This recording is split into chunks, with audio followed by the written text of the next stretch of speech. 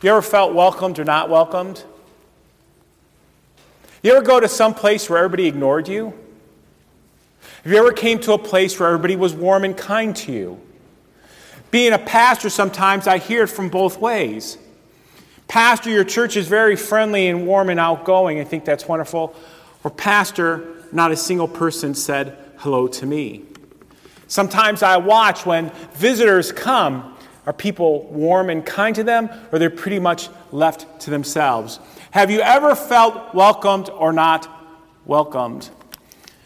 I went to my class reunion a few years ago, and a classmate of mine belongs to a biker group. And he said, I heard you're a pastor, Kurt. Yeah. He said, I went to church once. I said, it's wonderful. But nobody said hello to me. I said, oh, that's not good. He goes, however, when I'm in my biker group and I'm wearing my coat, no matter where I go, everyone seems to be very what? Friendly and warm and caring. And just like your church does good for others, even our biker groups, we do all sorts of fundraisers. Sometimes it's hard to argue with that. Have you ever felt welcomed or not welcomed? I was at this sporting event yesterday where the home team made the away team feel very unwelcomed, okay? Didn't seem to bother me at all. You ever felt welcomed or unwelcomed? What made it seem that way? Now, for those of you old enough, maybe you can recall these words. Maybe we can learn a lesson from Cheers. Sometimes you want to go where everyone knows you're what? And they're always glad you what? Please welcomed. Always glad you came. You want to be where you can see our troubles are all the same. You want to be where everyone knows you're what? A place to feel welcomed. A place that's open and welcoming to us. In Pastor Lisher's book, Open Secrets, he tells of a heart-wrenching story about a woman called Terry and about her mother. Her mother, Terry, was found pregnant outside of marriage, and it was due to a prominent son of a member of the congregation, a very well-known and utmost respected family, and she's pregnant by the prominent member's son, and she's ostracized. How could she do such a thing? All the blame was put on her, and her only recourse was to leave the church. Now, she wasn't the only one who was involved with it, of course, but she felt not welcomed there. She used to break into the church so she can go and pray because she no longer felt welcome there. Why? Well, look who's involved. The most prominent member's son's involved with me, and I'm the one who's taken the blame and shame. Terry learned that from her mother. And later in life, sadly, as happens so often, Terry found herself pregnant outside of marriage again, hurting and wanting. However, this time, her stepfather was rather abusive to her. Her stepfather couldn't believe that such a thing would have happened to her after it happened with her mother. And he began to abuse her, and she left her home. So here's a family whose mother and whose daughter was pushed out of a church and pushed out of home. And likewise, Terry found her place, breaking into church and praying. And one day, she broke into the church, and she actually sat where the pastor sat, and there she was praying. And the pastor stopped by later in the evening. He had some odds and ends to do. He turned on the church lights, and there was Terry praying. He never seen her before. What are you doing here in the dark? And there is an opportunity to draw somebody in. A story of neglect, a story of shame, and a story of pain, but yet of hope. And so, God reminds us, let us draw near to God with a sincere heart and the full assurance of faith. I think that was Terry and her mother's prayer. In spite of sin in the past, let us draw near to God. See, drawing near to God and to each other is hard in a sinful world because there's hurt and pain. And we can all relate to that. People we don't like to talk to, people who don't like to talk to us. Why? Because there's hurt and pain, and there is shame, and there is a divide. It's hard to draw near when we're separated by hurt and by pain. We live in a sinful world. Now, we all know this all too well. We live in a very divided world, a world that's separated by what? Race, or the conceptions, or the discussion of race. It is ever live today as it ever has been. A world that's separated by the last name. Terry didn't have the right last name. She didn't fit in. She was ostracized. You ever lived someplace where you didn't have the right last name? and you really didn't sort of fit in just because my last name was different. A world that's separated by income. You know what I'm talking about. Different places, people who have certain privilege, people who don't, based upon their income. A world that's separated by different viewpoints. Well, that person doesn't see eye to eye with me. We're a different political party. I have a different opinion than that person. And sin divides, or a past history. Yeah, we go way back, and things haven't been settled. That was part of Terry's story. Things go way back. My mom got pushed out of church. I know what it's like. I'm getting pushed out of my home. You see, sin separates. It separates and it divides. Sometimes we can be separated from God. How? Because of ignorance. I don't know the real God. No one's ever introduced me to the real God. I don't know much about God. I don't know much about church. It just doesn't make sense to me. And we're separated from God due to our ignorance of the basics. Or, even worse yet, what? Arrogance. I happen to already know it all. Thank you very much. I don't need to hear any of your religion. A world separated from God due to ignorance and, worse yet, arrogance. My mind's made up. Thank you very much. Or shame. A little bit of Terry. Shame. Separated from God due to ignorance, arrogance, or shame. You know, when people leave, when there's separation and somebody leaves, there's two types of way that people leave. Now, Terry was sort of like a tortoise. You see the tortoise up there? Well, the turtle sort of packs itself in. That's what Terry and her mother did. She packed herself in, and she broke into the church so she could pray. She didn't make a big stink out of it. No pun intended. She just separated herself. Some people, when they leave and they get really mad, I'm not going to say anything about it. I'm just going to sort of take it in. I'm going to suck it all in. I'm not going to say anything. But some people leave and they're skunks. What does a skunk do? It sprays. Lets the stink out. Don't go back to that church. They're not nice. Pastor's not nice. Don't go back to that church. Had a really bad experience with that group. Don't go to them. And due to sin and separation, some people leave as tortoises. They sort of pack it, they don't say anything. But other people spray and they stink and they make a big fuss. This is what happens with sin. Now, this is a story that we've heard a lot of, but let me share a different angle on it. It's St. Paul. Can you read the verse up there with me? It's up on the screen. A servant of Christ Jesus, called to be an apostle and set apart for the gospel. Grace and peace to you from God our Father and from the Lord Jesus Christ. Now, those all sound like very churchy, religiously words, grace and peace. But remember, Saul used to persecute the church. Saul killed Christians. For Saul to become a Christian is like Saddam Hussein becoming a Christian and becoming your pastor. It's that sort of thing. Saul had that sort of reputation. But he was set apart from God. He was drawn in. Notice what he says, a servant of Christ Jesus, called to be an apostle, set apart. He was drawn in. And finally, when he says those words, grace and peace, he knows what he's talking about.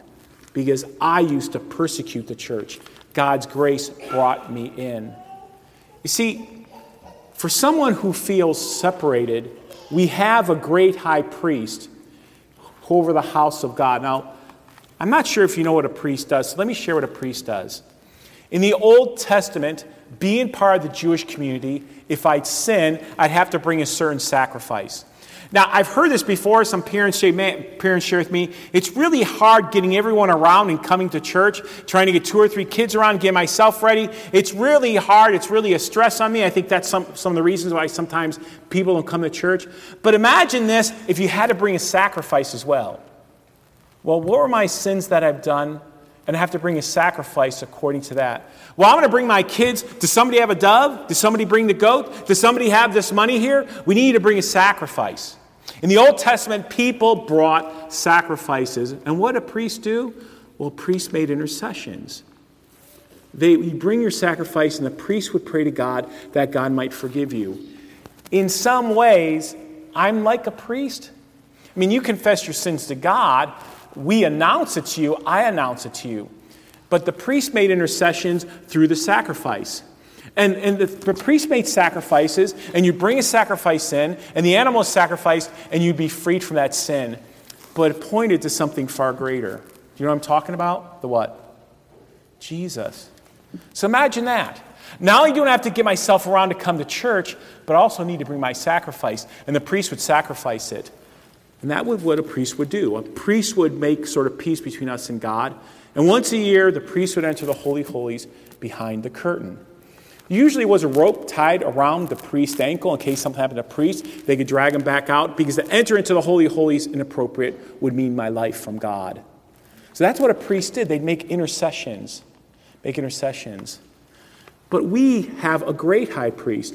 Jesus was sacrificed how many times? Once for who? All. That's a wonderful Bible verse to memorize. Jesus died once for all. Say it after me. Jesus died once for all. You heard me say last week about my confirmation. That'd be a great verse for me to be assigned in confirmation. Jesus died once for all, right? You can all remember that? Sort of like Jesus wept. That's a great verse to memorize. And he sits at God's right hand. He makes intercessions for us. He speaks for us in faith, for us sinners, to God. And we can now enter the most holy place. He opened the curtain. Do you remember when the curtain was torn? When Jesus what?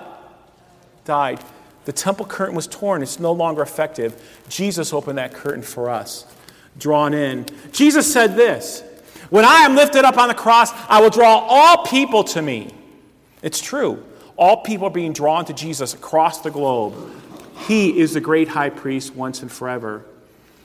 And Jesus is all in to invite people in. Let me just go through who Jesus invited in. Well, the woman caught in adultery. Remember, we talked about her about 2 weeks ago? She's being stoned.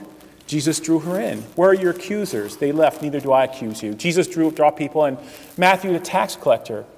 He was a cheat. Jesus drew him in. He called him. What are you doing calling that guy in? He cheats people. He's with them. The centurion, the outsider. Jesus drew him in. The little children. Well, it's wonderful to have the third through eighth grade choir singing, but sometimes we say children are to be seen, but not what? Get them out of here. Get all sorts of stuff, climbing all everything. But Jesus drew them in. Let the little children what? Come to me and hinder them not, for the kingdom of God belongs to such as these. Jesus drew in the diseased and the lepers. Remember the leper colony? I don't want to get leprosy. He drew them in. Jesus is all about drawing people in. He drew in the thief on the cross. Enough said. He stole money. He was being crucified. The loudmouths, the know-it-all. You ever met a loudmouth? Kept their mouth running? Hopefully you're not talking about my sermons, okay? Jesus drew him in. Jesus drew in his spiritual opponents, the Pharisees. Nicodemus was a Pharisee. Nicodemus wanted to find out about Jesus, so he came into him at night. I heard he was once called Nick at night. Get it? Nick at night? Come here, Jesus. Jesus did what? Drew him in. Jesus drew all these people, and then finally, who does he draw in? Say it. Do you see yourselves in some of these people? Maybe loudmouth, maybe an outsider, maybe lust is my sin, maybe I have trouble being generous, whatever. Jesus draws us in. The Son of Man, when he's crucified, he'll draw all people to himself. He came that we might be drawn to God and to each other. So Jesus comes, that we're drawn in. He's a high priest who forgives. Read the first verse with me, can you please? Spur on each other, one another, toward love and good deeds. Friends in Christ, one of my most active lay members of my previous church really didn't want to come to church. He just happened to marry a Lutheran school teacher. So she brought him to church. And there's heel scuff marks in the parking lot and scuff marks down the hallway. I mean, he was being drug in. He really didn't want to be there and said, how am I going to be able to go walk and sit in church, you know? He sort of had maybe not the best pass. He didn't know anything about the church out of ignorance. And when he walked into the church, he had to climb some steps to get to the narthex. And there he saw two of his friends. You know what he said? He told me, I can do this. My two friends are up here. Let us spur on one another with what? Good works. You ever spur somebody on, come to church, sit with me, I'll help you, come to life with God, that sort of thing, spur on. And then, can you read B with me? Let us not give up the habit of meeting together, and all the more as you see the day approaching. We're in the process of calling an associate pastor. And a couple weeks ago, we had some Zoom or Skype face-to-face meetings with associate pastors. And one associate pastor, he said something rather profound. He goes, one of the challenges I deal with now are people who, due to COVID, have fell out of the habit of what? Worshiping. I'm not saying this so much about guilt. Have you ever fell out of the habit of coming to worship? Let us not give up that habit. Let's spur one another on. Get that habit back.